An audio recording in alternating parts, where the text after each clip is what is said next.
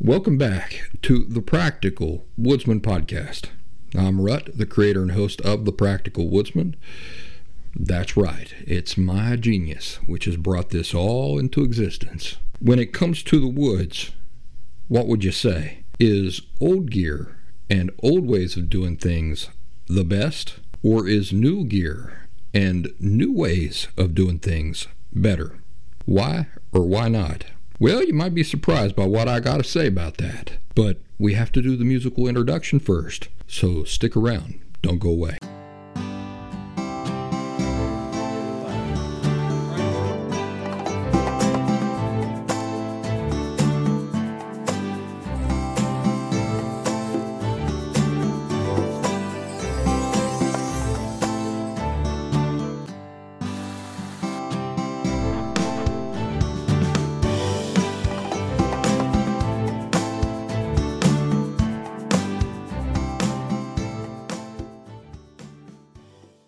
Well, I had to turn on the old air conditioner there in the background, folks, so there's going to be a bit of a hum in the background. I hope you don't mind too much about that, but, it's 75 degrees out there still tonight, and I would just burn.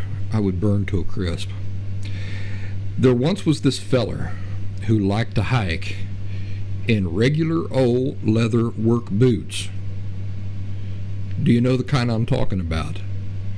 It's the ones that have the hooks going up the side, and you crisscross the laces back and forth about a fourth of the way up your shin. Have you ever worn regular old leather work boots like this? Well, let me tell you, those boots ain't made for walking, contrary to the way the song goes. They are made for working and protecting your feet, protecting your toes, protecting your ankles. Well, this fella I'm telling you about wore them for hiking anyway. But more than that, he did it in bare feet. That's right. He wouldn't wear any socks whatsoever with these boots, these old work boots that I'm describing to you. When his feet would start developing blisters, because those style boots offer no real cushion on the inside whatsoever. They certainly didn't, 50, 60, 70 years ago. No cushion on the inside. But when this guy's feet would start to develop blisters and hot spots, you know what he'd do? He would go down to the edge of a creek, fill the bottom of the boot with sand, and he would hike that way. Now, you might think that this guy wouldn't get very far hiking in boots like this without all the special ergonomics and special insoles and rubber molds that are available today. But this feller I'm telling you about is none other than Earl Schaefer. You know who Earl Schaefer was? He was the first person in the whole world to backpack the entire length of the now infamous 2,300 mile or so Appalachian Trail on foot in 1948, and he did it in those boots. He did it in those boots just the way I described it to you. No socks, sand in the bottoms of them, anytime his feet would start to develop a hot spot or a blister. Now remember, he did this at a time when all the topographical maps and the trail notes that we have today were non-existent. Earl Schaefer had to guess where large portions of the trail were. In fact, in his book he describes having to bushwhack, like the trail's supposed to go this way, but there's just no trail there. Or somebody had put the trail there, but because there was nobody walking the Appalachian Trail back then, it just growed up real fast after sections of the trail were made. Not only was he wearing boots like that, with no socks, filled up with sand to cushion his feet, but if my memory serves me correct, when he started off, he was packing a cotton canvas army pup tent. Now, I had one of those cotton canvas pup tents when I was a kid. Don't know where my daddy got it, but my brother and I carried that thing back about a mile or mile and a half, 2 miles back in the woods, and we spent an entire summer in that tent. What I mean is that every night when it was time to go to bed, we'd go in, brush our teeth, do all that stuff, and then we'd say, "So long, folks," and we'd head down into the woods, and we slept in that pup tent all summer long, every night. And I got stories to tell you about that on another occasion. The reason I'm mentioning it right now is because I think Earl Schaefer was carrying that same tent, and that cotton canvas, it was the type where you would carry half, and then your army buddy would carry the other half, and then they would connect along the top, along the center ridge. They'd buckle together, and then you would have a 2-person pup tent, and they're heavy. But he carried one, I think, to start off, and then eventually abandoned it, I think, and they just went without a tent or a shelter most of the time. If those cotton canvas tents weigh 30 pounds bone dry, you can imagine how heavy they are when they get wet. If you'd like to verify the details of what I'm telling you here about Earl Schaefer, you can read his book. It's all in this book that I'm showing here on the camera. Let me see if I can get that in focus there. It's called Walking with Spring, the story that inspired thousands of Appalachian Trail thru hikers. Yeah, thanks for nothing, Earl Schaefer. Got all those people ruining the woods. You know, it's not a thick book. That's a book you can read in a day. And it's just fascinating. He's got all of his original pictures in there and everything from his very first thru hike on the Appalachian Trail.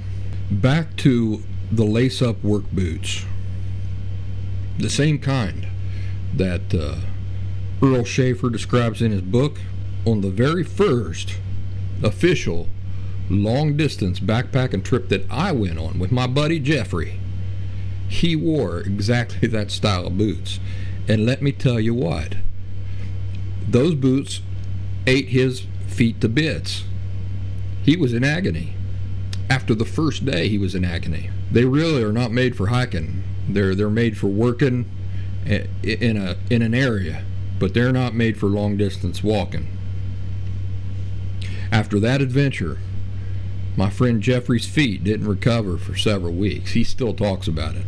The whole back heel of his foot was blistered, and when it started to heal, it just a whole back part of his heel come off from wearing those type of boots for a backpacking excursion. Still, it's always been my argument that modern equipment, modern gear, makes us softer. Yeah, it makes us softer. But is that always a bad thing? Well, it's probably not always a bad thing. But whether it's true or not ain't even up for discussion. Anything that makes something easier on you makes you softer. I got into a conversation with a runner once, a jogger. They used to call them joggers. Now that term's out. They're all runners. Even if they're jogging, they're runners. But I got into a conversation with a runner one time. It was a guy I graduated from school with. I told him that I use the same pair of tennis shoes for everything sports and exercise related. So what I mean by that is that I go to the shoe store, now I don't even go to a shoe store, I just do it online, but I buy a pair of tennis shoes online or at the shoe store, and those tennis shoes serve as my everything sports and exercise related shoes. But anyway, this runner I was talking to, he was raving about all of the new shoes that are specifically made for runners. These are specifically running shoes. And he's going on and on and on about how much better they are for people who run. And my argument was this: I understand that they make running much more comfortable and easy, but is that a good thing? Is that a good thing?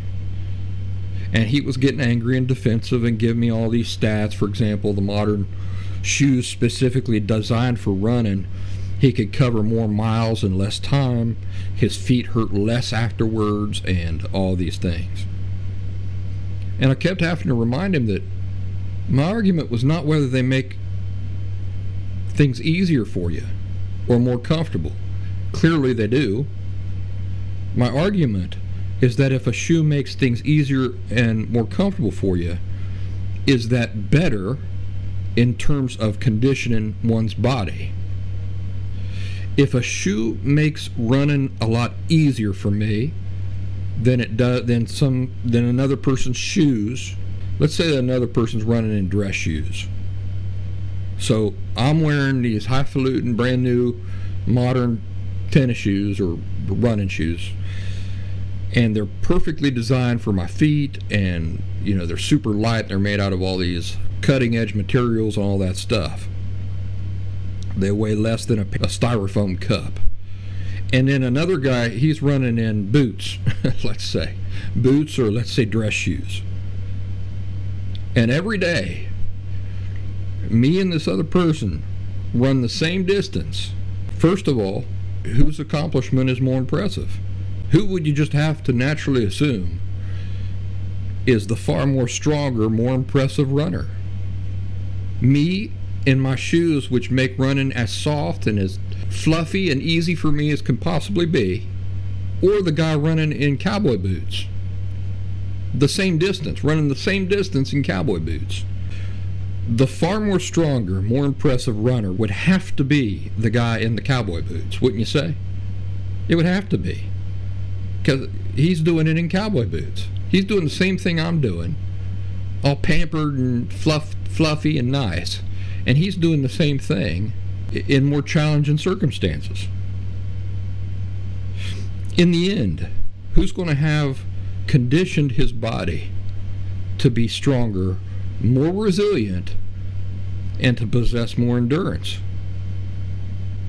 Well, obviously it's going to be the guy who's running the same distance in dress shoes or in cowboy boots, because he's subjected himself to a greater challenge. Have you heard of Jim Thorpe? Jim Thorpe is a pretty fantastic example of what I'm talking about. Before I tell you about him, let me get a couple of announcements out of the way, and then we'll get right back to the conversation we're having here. And better yet, I'll tie it into a broader discussion about which is better, the old ways of the woodsman, or the new ways and modern gear of modern backpackers and so forth. Video adventures. Now here's the thing. I know I got a pretty good audience right now, and it's growing every week on the podcast platforms, the audio-only podcast platforms. And I love that, but I want to tell you that if you're only on the audio podcast, if you're only listening to this show, which I don't want to turn you off from doing that. Heck, get your friends, get your cousins, get your second cousins to come in here and listen to this show. At the same time, what I want to tell you is if you're not subscribed to the video channel on YouTube and Rumble, you're missing out, because this show ain't the only thing I do. I've got the podcast here, which is designed for me to be able to appeal to you folks who are just listening to the audio. But there's other things that I do. For example, I have adventures, and those are video only. So you only get to see those if you're subscribed on YouTube or Rumble, and that's just me and my time in the woods. And then I have something that I call video briefs. And that's like when I get a new piece of equipment or something that I want to show off or that I'm fond of, well, then I share that. But I do it in video format. So if you're just subscribed to the podcast, you'd never know about that content. You'd never know about the adventures. You'd never get to see me out in the woods. So don't unsubscribe from the podcast, but I would just like to encourage you to also be subscribed to the video content on YouTube, Rumble, and another place I'm going to tell you about. That's Locals. Locals is the online community that I have established for the Practical Woodsman, everybody interested in the Practical Woodsman and the things we talk about here. I picked Locals because they are defenders of free speech. They're interested in free speech. So anything that's legal to talk about, we could talk about there in our group on Locals, share pictures, hunting pictures, those sorts of things. So the way you join is you go to thepracticalwoodsman.locals, LOCALS.com, or you can download the locals.com app from the App Store, and then just search for The Practical Woodsman within. We'd love to see you there. I've got a few members on there, got a few supporters on there, and one fella posted a video the other day, introduced himself, talked about he's really into, I think, prepping, I think was the term he used, prepping. And he said that what drew him to the Practical Woodsman was he saw like all the parallels between the things that I think about and I emphasize here, and the things that he's interested in as a prepper. So you can only see that if you're on our group. Now here's another thing I'd like to tell you. It's my intention to start doing live streams on the Locals community. So I'm thinking about doing that maybe once a week. That would be in addition to this show, obviously. And I'm not sure what shape or format it's going to take, but I do my best to make it interesting, try to have something to show off each time, a topic for everybody to talk about. Now, a live stream, the way a live stream works is that I'm live on camera, just like you're watching me here, but I'd be live. And you get to interact with me in the chat. That would be really nice. The more members and supporters I can get over there on the Locals group, the better, because then I've got more people to interact with and keep a nice live stream and conversation going. Last announcement, and then we'll get on to this discussion about Jim Thorpe. If you like this video, please press like. That's not only good for me, it's good for you. The algorithms will say, hey, well, so-and-so likes this video by Rut, the Practical Woodsman. Let's show him or her more content that's similar to this. It's on the same topics and everything. And so by liking my show, you're doing yourself a favor, and you're doing other creators a favor, because people who are out there hoping to get discovered by you might get discovered by you simply by you pressing like on this video. So I know it's a hassle, and I watch an awful lot of videos on YouTube and Rumble, and I forget to press like, so I know how it goes. But if you could do me that favor, I'd appreciate it. Subscribe. Make sure that you're subscribed, and make sure you got the notifications turned on. That way when I post new content, it's just not out there waiting for you to stumble upon it. You'll get a notice saying, hey, there's new content by that old guy, the Practical Woodsman. And that's all the announcements I got for you this week. Let's get into this discussion about Jim Thorpe and a broader discussion about what's better, old gear and old ways, or new gear and new ways. Jim Thorpe. If you look up Jim Thorpe on a map, you'll discover that it's a small mountain town in Pennsylvania. Lovely little town. But where did the town get its name? It got its name from a guy named Jim Thorpe. And Jim Thorpe, the guy, was one of the most versatile athletes of modern sports who has ever lived. He was the first American Indian to win a gold medal for the United States in the Olympics.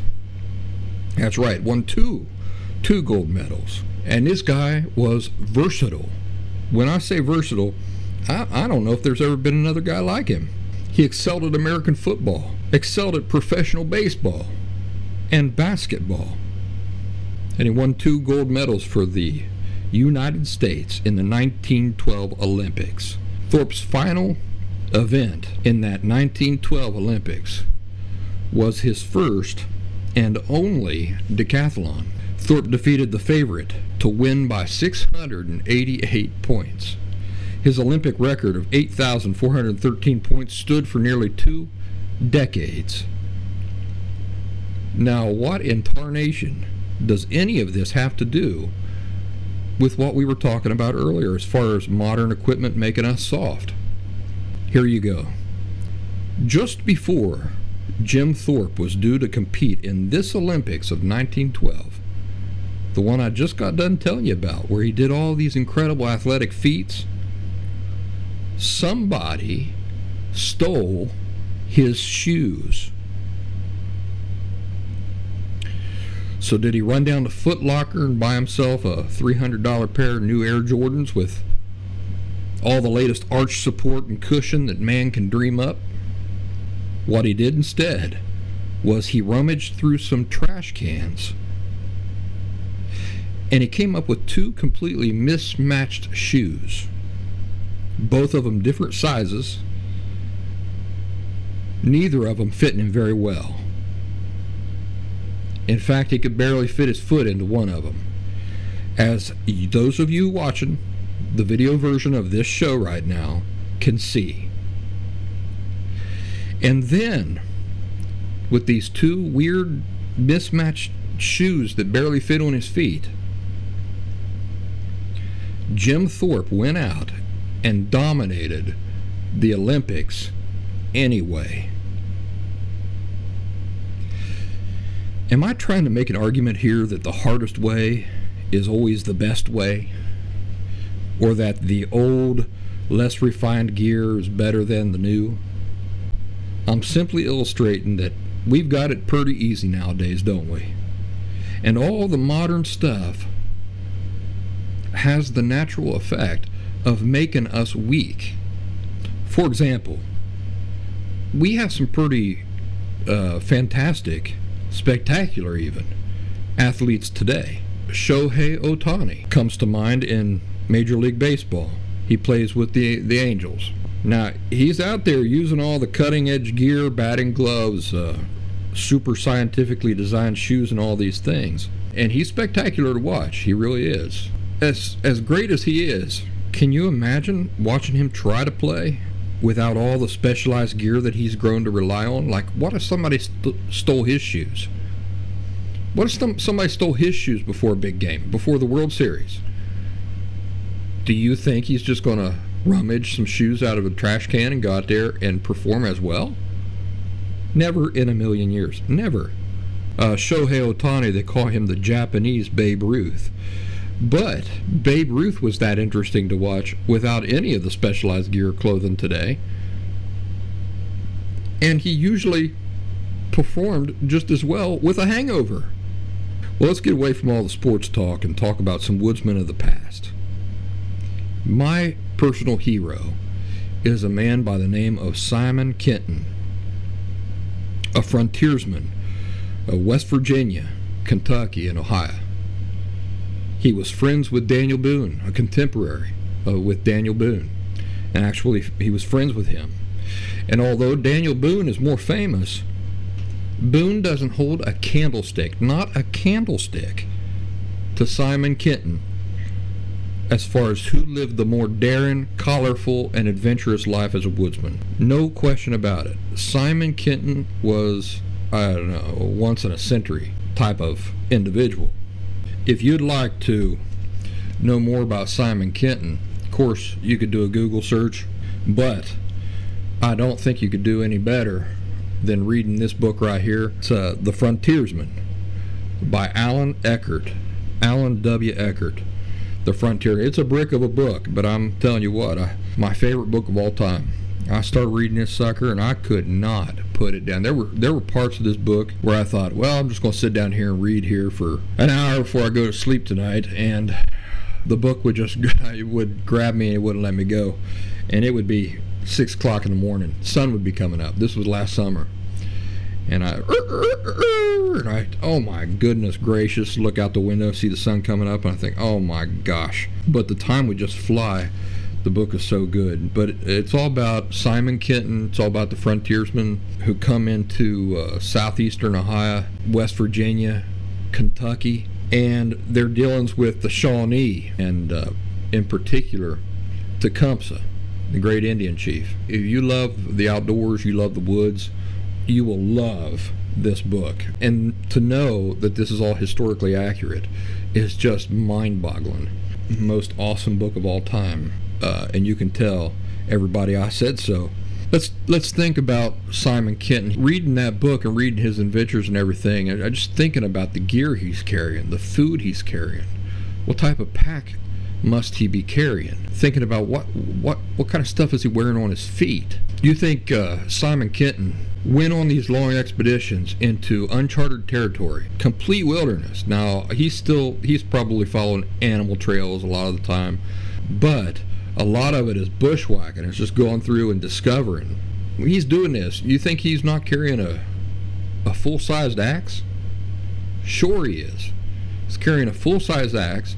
Now, he doesn't have the freeze-dried foods and stuff like that we have today.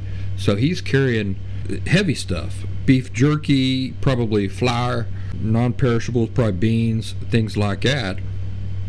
Pemmican, hardtack. But none of that stuff is light. None of that is light. Today, I might do a 25-mile backpacking excursion in 4 days, 3 nights. Now, I have the benefits of all these freeze-dried foods, of a pack that's made out of synthetics and designed to fit my body, and I'm able to cinch it up close to my body and carry the weight exactly the way I want. Even if I take a hatchet, I'm able, if I want to take a hatchet that is designed to be as light as possible, that has a plastic handle. I'll show you. All right, here's a Gerber hatchet that I've had for a long time. It's got like a plastic composite handle. But even if I'm packing this thing, I complain about the weight. If I don't absolutely need this thing, I wouldn't carry it, even with the plastic handle and everything like that. Now, Simon Kenton, he's not going into the woods like with this. He's going into the woods with a hickory handled full length hatchet made out of high carbon steel. But is he only carrying the axe? No, he's probably carrying a sharpening stone and all that stuff too, with the axe. And then he's carrying this pemmican, he's carrying this hardtack, he's carrying beans, he's carrying all this stuff. When he wants to sit down and eat at night, it takes real preparation. What's he cooking in? Well, he's probably cooking in cast iron, or just cooking right over the fire, like putting a squirrel or something on a spit. That's another thing in this book, The Frontiersman. You'll see him doing a lot of, I'm telling you, the book is that good.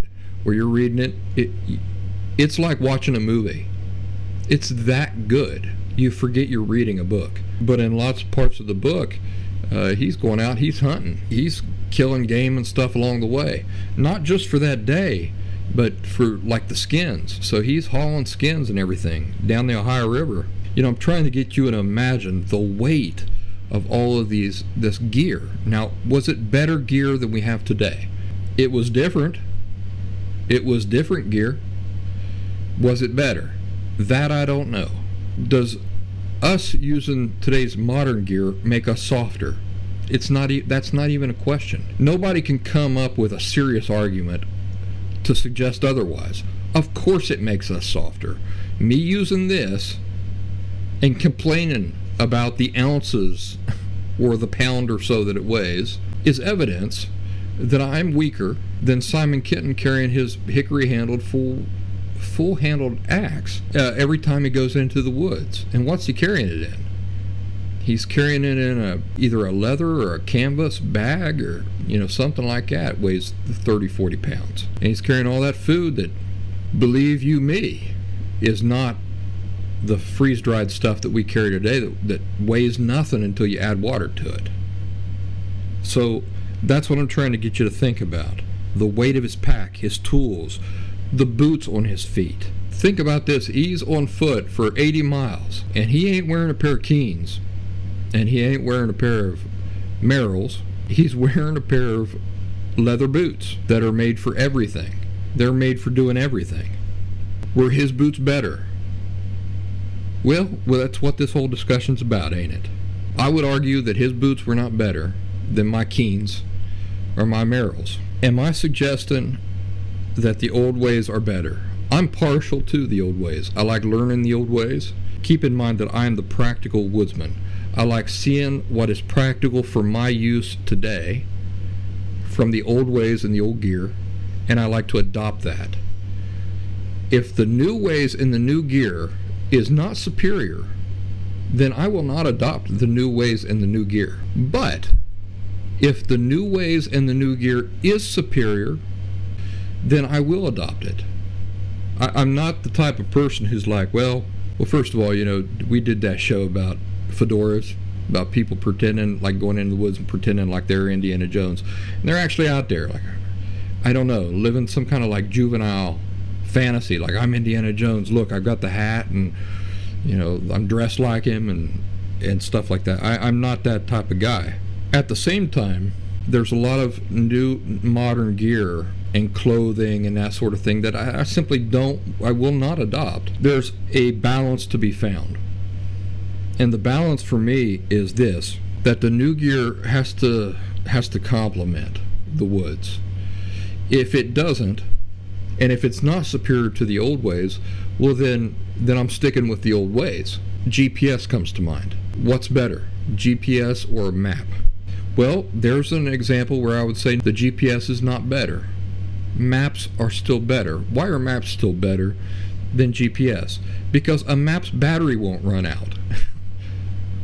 A map's battery will never run out. You're not dependent on an energy source for a map.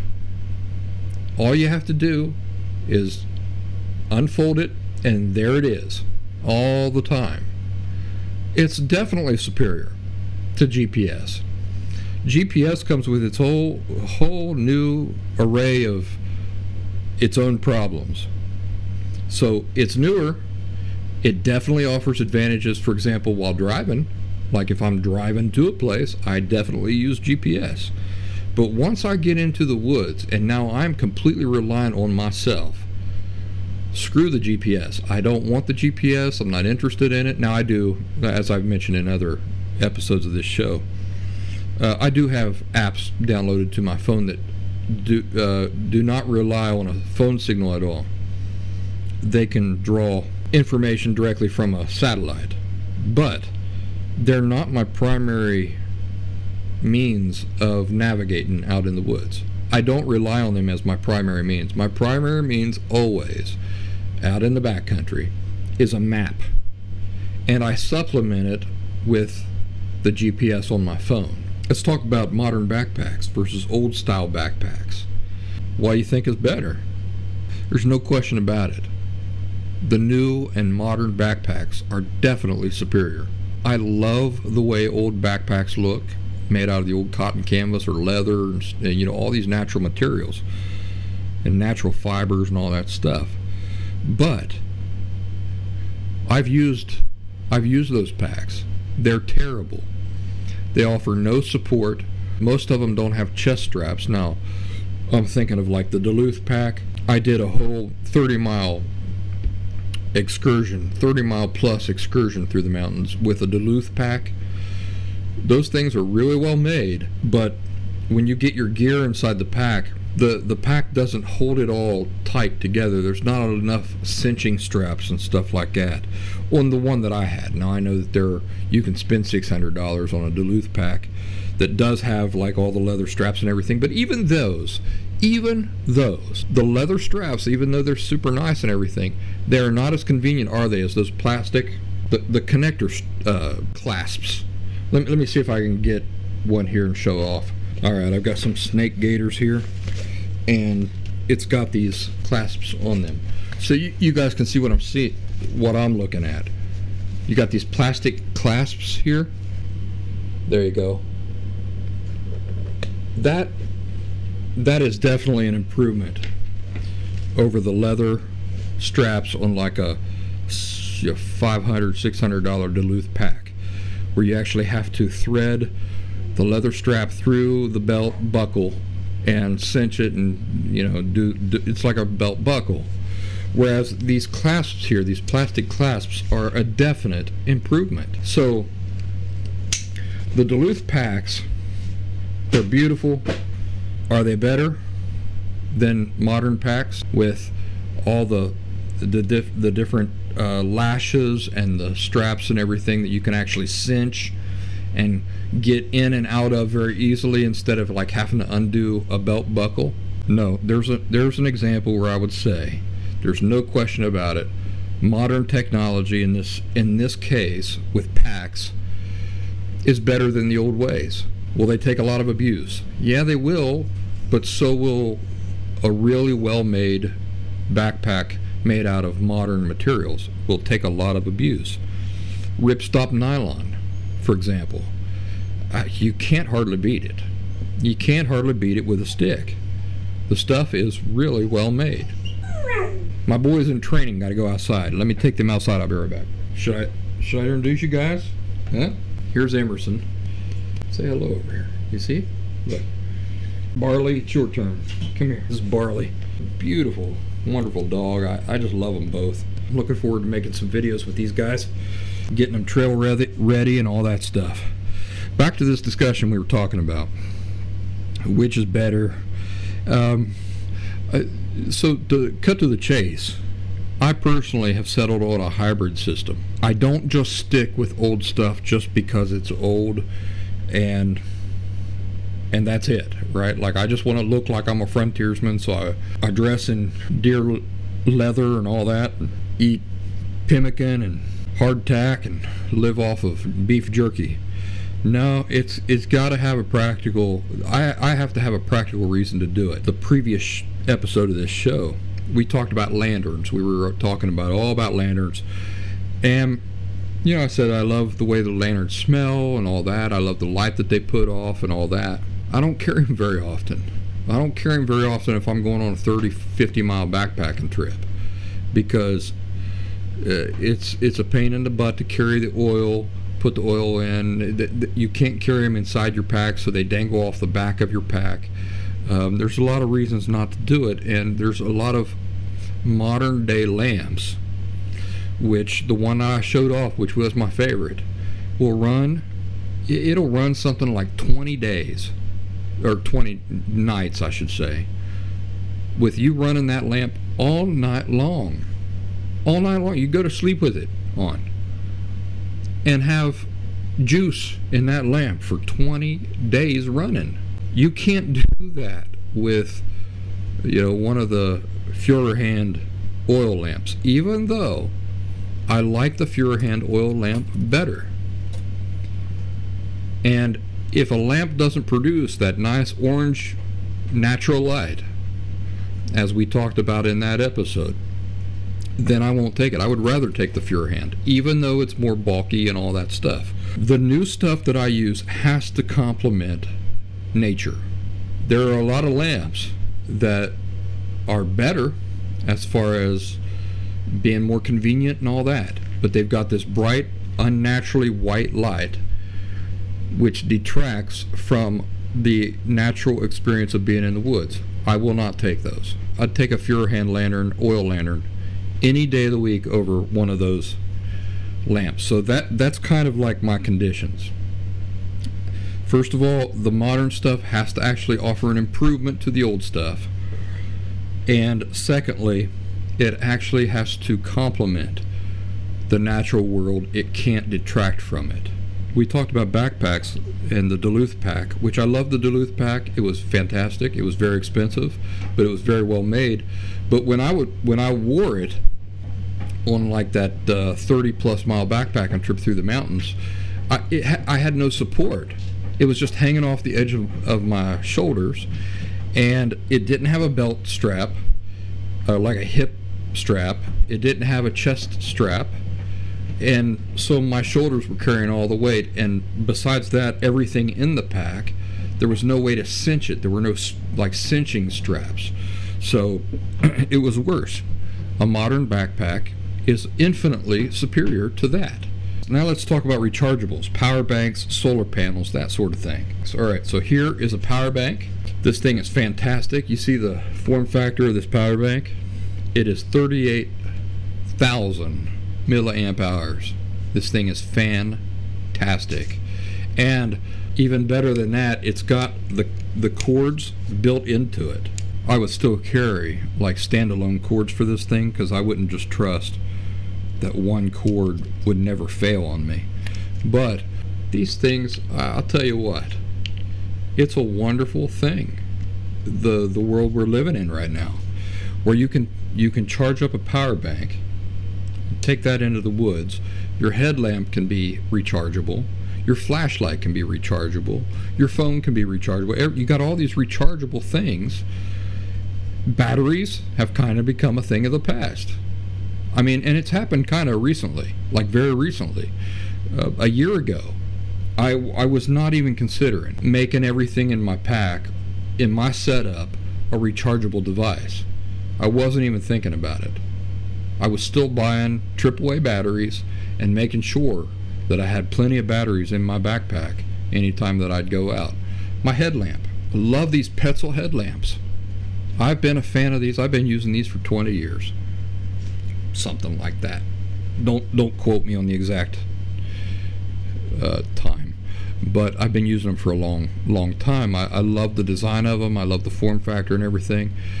They've got these Petzl headlamps that come with a hybrid sort of thing, where you can put in a rechargeable battery, but you can take the rechargeable battery out and you can just put in regular AAA batteries. And I think that's a wonderful thing. But here you go. I just got this from Amazon. Amazon sent me this to review. It's another headlamp. Has no accessible battery at all. And I'm telling you what, I love this headlamp. I got two of them. Now the only complaint I have about them is that they're using a rechargeable connection that is on its way out. I think it's USB-A and everything's going to USB-C. $15 for two of them.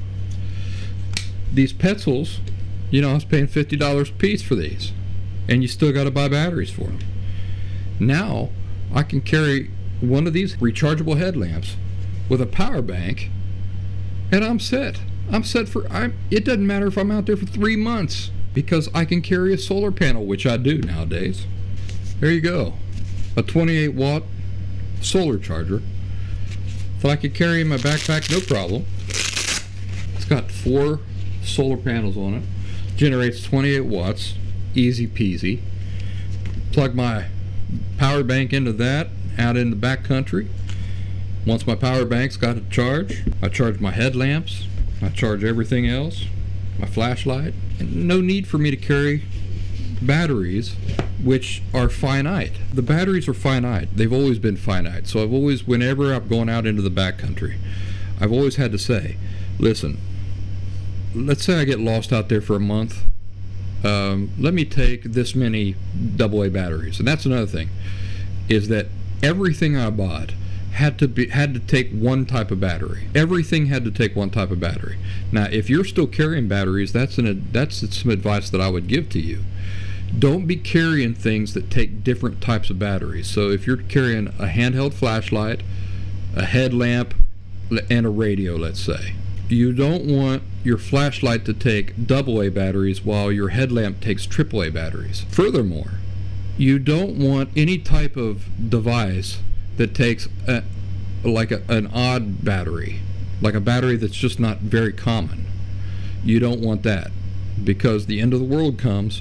You want to be able to jump into a pharmacy and grab a bunch of batteries and run out and know that they're going to work in your device. You don't want to have to go to some specialty aisle in some specialty store to get batteries for the flashlight that you've chosen to carry. And yet, all of those arguments become moot when you have access to so many solar options and rechargeable options. I love it. I'm currently in the process of replacing every single headlamp and flashlight that I own with rechargeable options. So, which is better, the old or the new? Well, how far back do you want to go? They were using torches back in Egypt, ancient Egypt, oil lamps back in ancient Israel, You can do that if you want to. Is it a superior thing to what we have today with these rechargeables? My argument is not. Does it detract from the experience in the woods? My argument is that it does not. A headlamp, for example, does not need to have this nice gold and amber light. The only thing that has to have the nice gold and amber light is the lamp that you use in camp, not while you're traveling to camp. Only the light source that you use while you're in camp has to have that nice golden natural light that will not detract from the natural experience of being in the woods. Lanterns, we talked about, we've already mentioned them, but we talked about them last week. Which is better, the old lanterns or the new lanterns? Well, in a lot of ways, I'd say that the Fuhrer hand oil lanterns are better for certain circumstances, but not for all circumstances, not on an 80-mile backpacking trip. On an 80-mile backpacking trip, I'd rather take one of the modern lanterns with a nice golden orange light that mimics candlelight or oil light. Boots. Are you going to insist on wearing the same boots that Simon Kenton was running around in Kentucky, West Virginia, and southeastern Ohio? You're an idiot. In my opinion, you're an idiot if you do. Being practical, I'm going with the Keens and the Merrills every day, all day, all year long. I like the Gore-Tex. I like boots that that are modern and made for walking long distances through the woods. Got the nice traction on the bottoms of them. I'd bet you a nickel of somebody else's money that when Simon Kenton was running around in Kentucky fighting the Shawnee, that he didn't have any tread on the bottom of his boots. I'd say they were probably as slick as could be. I bet he slipped and fell a bunch of times. And I don't have to worry about that. So there is an advantage. There is definitely a definite improvement over the old style boots, and they don't detract from the natural world. My system is a hybrid system. I really love the old ways, but they have to be superior to the new gear and new ways, while at the same time not detracting from the natural world at all. It can't detract from the experience of the natural world. Otherwise, I'm sticking with the old stuff. You look around the internet, you see the bushcraft guys all going all natural, don't they? They all going all natural. They even dress the way, grow their hair that way, grow their beards the way. They insist, right? They can't just get into camp and start a fire. No, they got to get into camp, and then they got to go around, scrounge around, rip off some bark, get some birch bark and all that stuff, and then they got to set a spark to a bird's nest, and then they got to get that fire going. What do they use? Flint and steel, right? Because that's the way the old guys did it. That's fine if that's the way you want to do it. I'll tell you what, after I've hiked 15 miles a day and it's been 100 degrees outside and I get into camp, I don't want to do that. There's no reason for me to do that. I'd rather pull out my modern ferrocerium rod or a lighter or something like that and a piece of fatwood. Fatwood, by the way, is old. It's the old style. Fatwood's been around since the dawn of man. And so it's a hybrid system that I've got. I'm not striking. I'm not going to sit there with my belt knife and a flint and try to strike a spark into a bird's nest. Baby that thing when it's 3 degrees outside Fahrenheit, which is way below zero for you Celsius people. I'm not going to do that. There's no reason for me to do that. When I've got a ferrocerium rod, I can and get a fire going. And fatwood. Definitely a hybrid system I'm working on here. I'm not dogmatic about one way or another. I think I'm pretty reasonable about my approach to the woods. Practical, some might even say. But you think about these guys, they insist on looking, doing things the old way, right? They want to look like Daniel Boone. They want to go out there looking like Daniel Boone.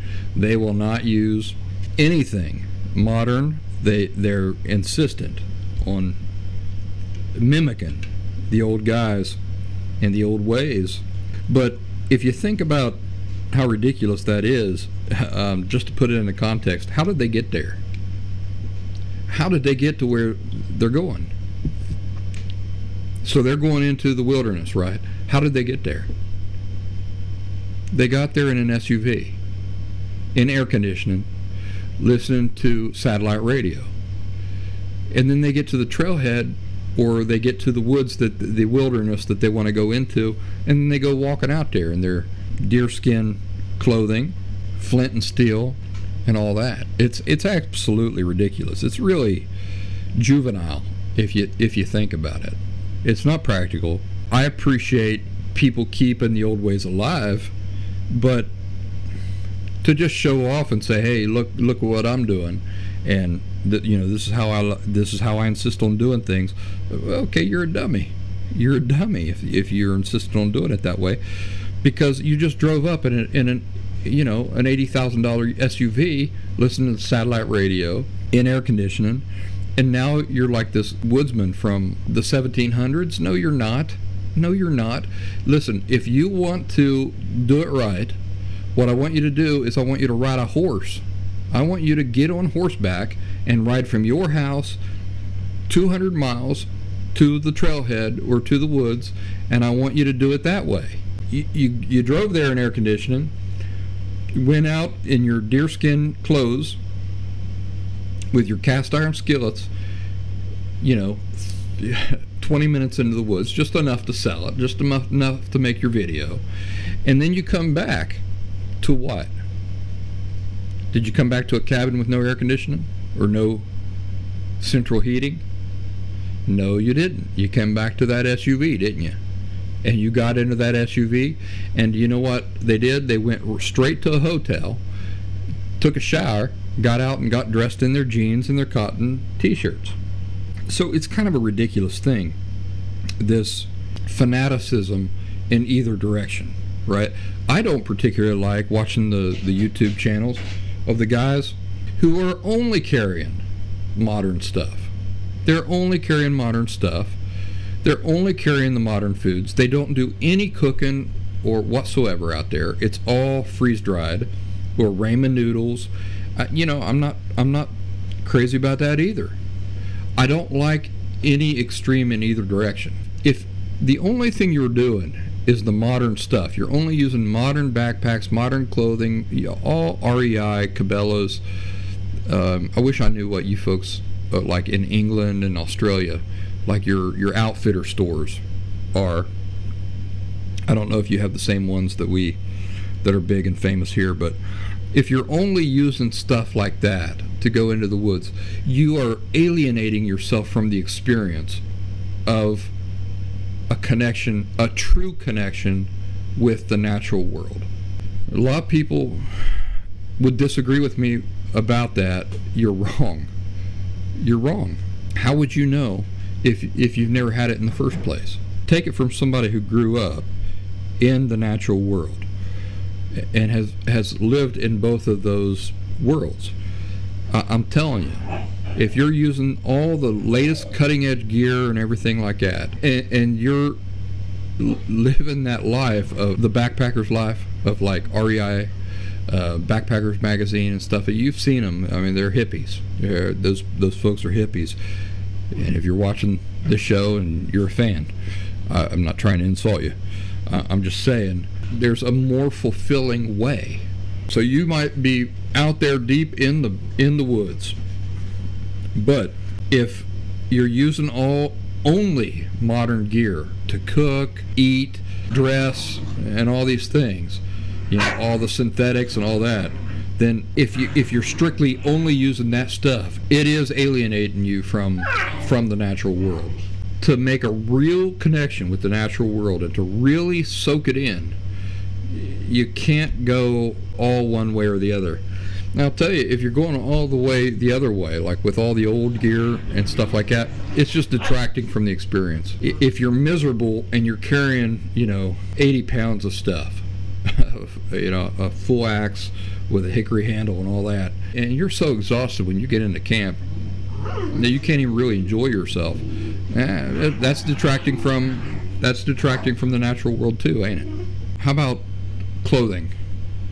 Wool, alpaca, goose down, over synthetics any day of the week. The modern synthetics cannot beat wool, alpaca, and goose down. Nature provides a superior alternative to all synthetics, in my opinion. Wool, alpaca, goose down are the gold standards. When you buy synthetics, what they're trying to do is they're trying to mimic the qualities of those natural materials, and they never do it as well. So there's an example where the old ways win over the new. We talked about foods, right? I'd say that modern freeze-dried foods are superior to hardtack and pemmican any day because they're so much lighter to carry. It depends on what time of the year you're going out. Even that, I have a hybrid system in place. I never just carry one system when it comes to food. When I go out and I'm really out there in the back country, I'm usually carrying a combination of old style versus old style and new style. So I might be packing a meal or two of the freeze-dried foods, and at the same time I might be carrying a tater, I might be carrying an onion, some things like that. Beef jerky. I like to actually cook rather than just pour hot water over my food every night. So I take a combination of those things. It's a hybrid system. I take some freeze-dried foods, and I take some natural foods too. What about plastics?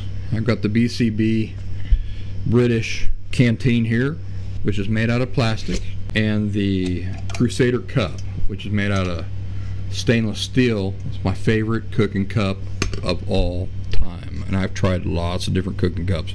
What would you say? Simon Kenton carrying plastic?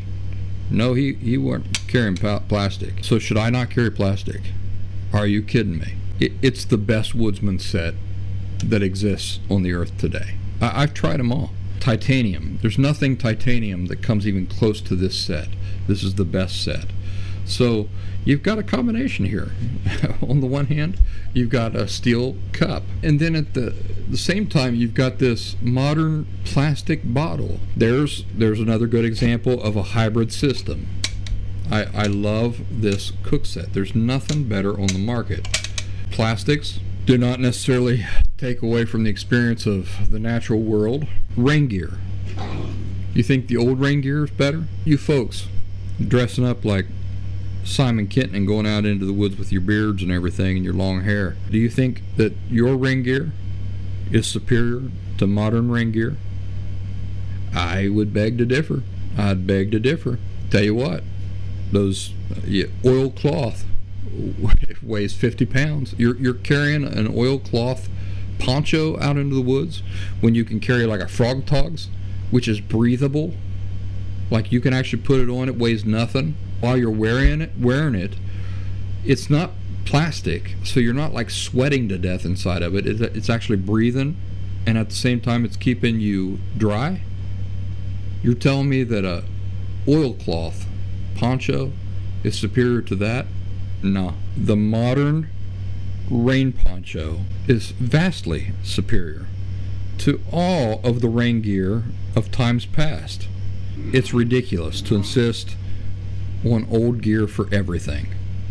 That ain't practical. At the same time, if you're insisting on new gear and the new ways of doing things for everything, you're not learning anything, and it's robbing you of a deeper connection with the natural world. You never want that to happen.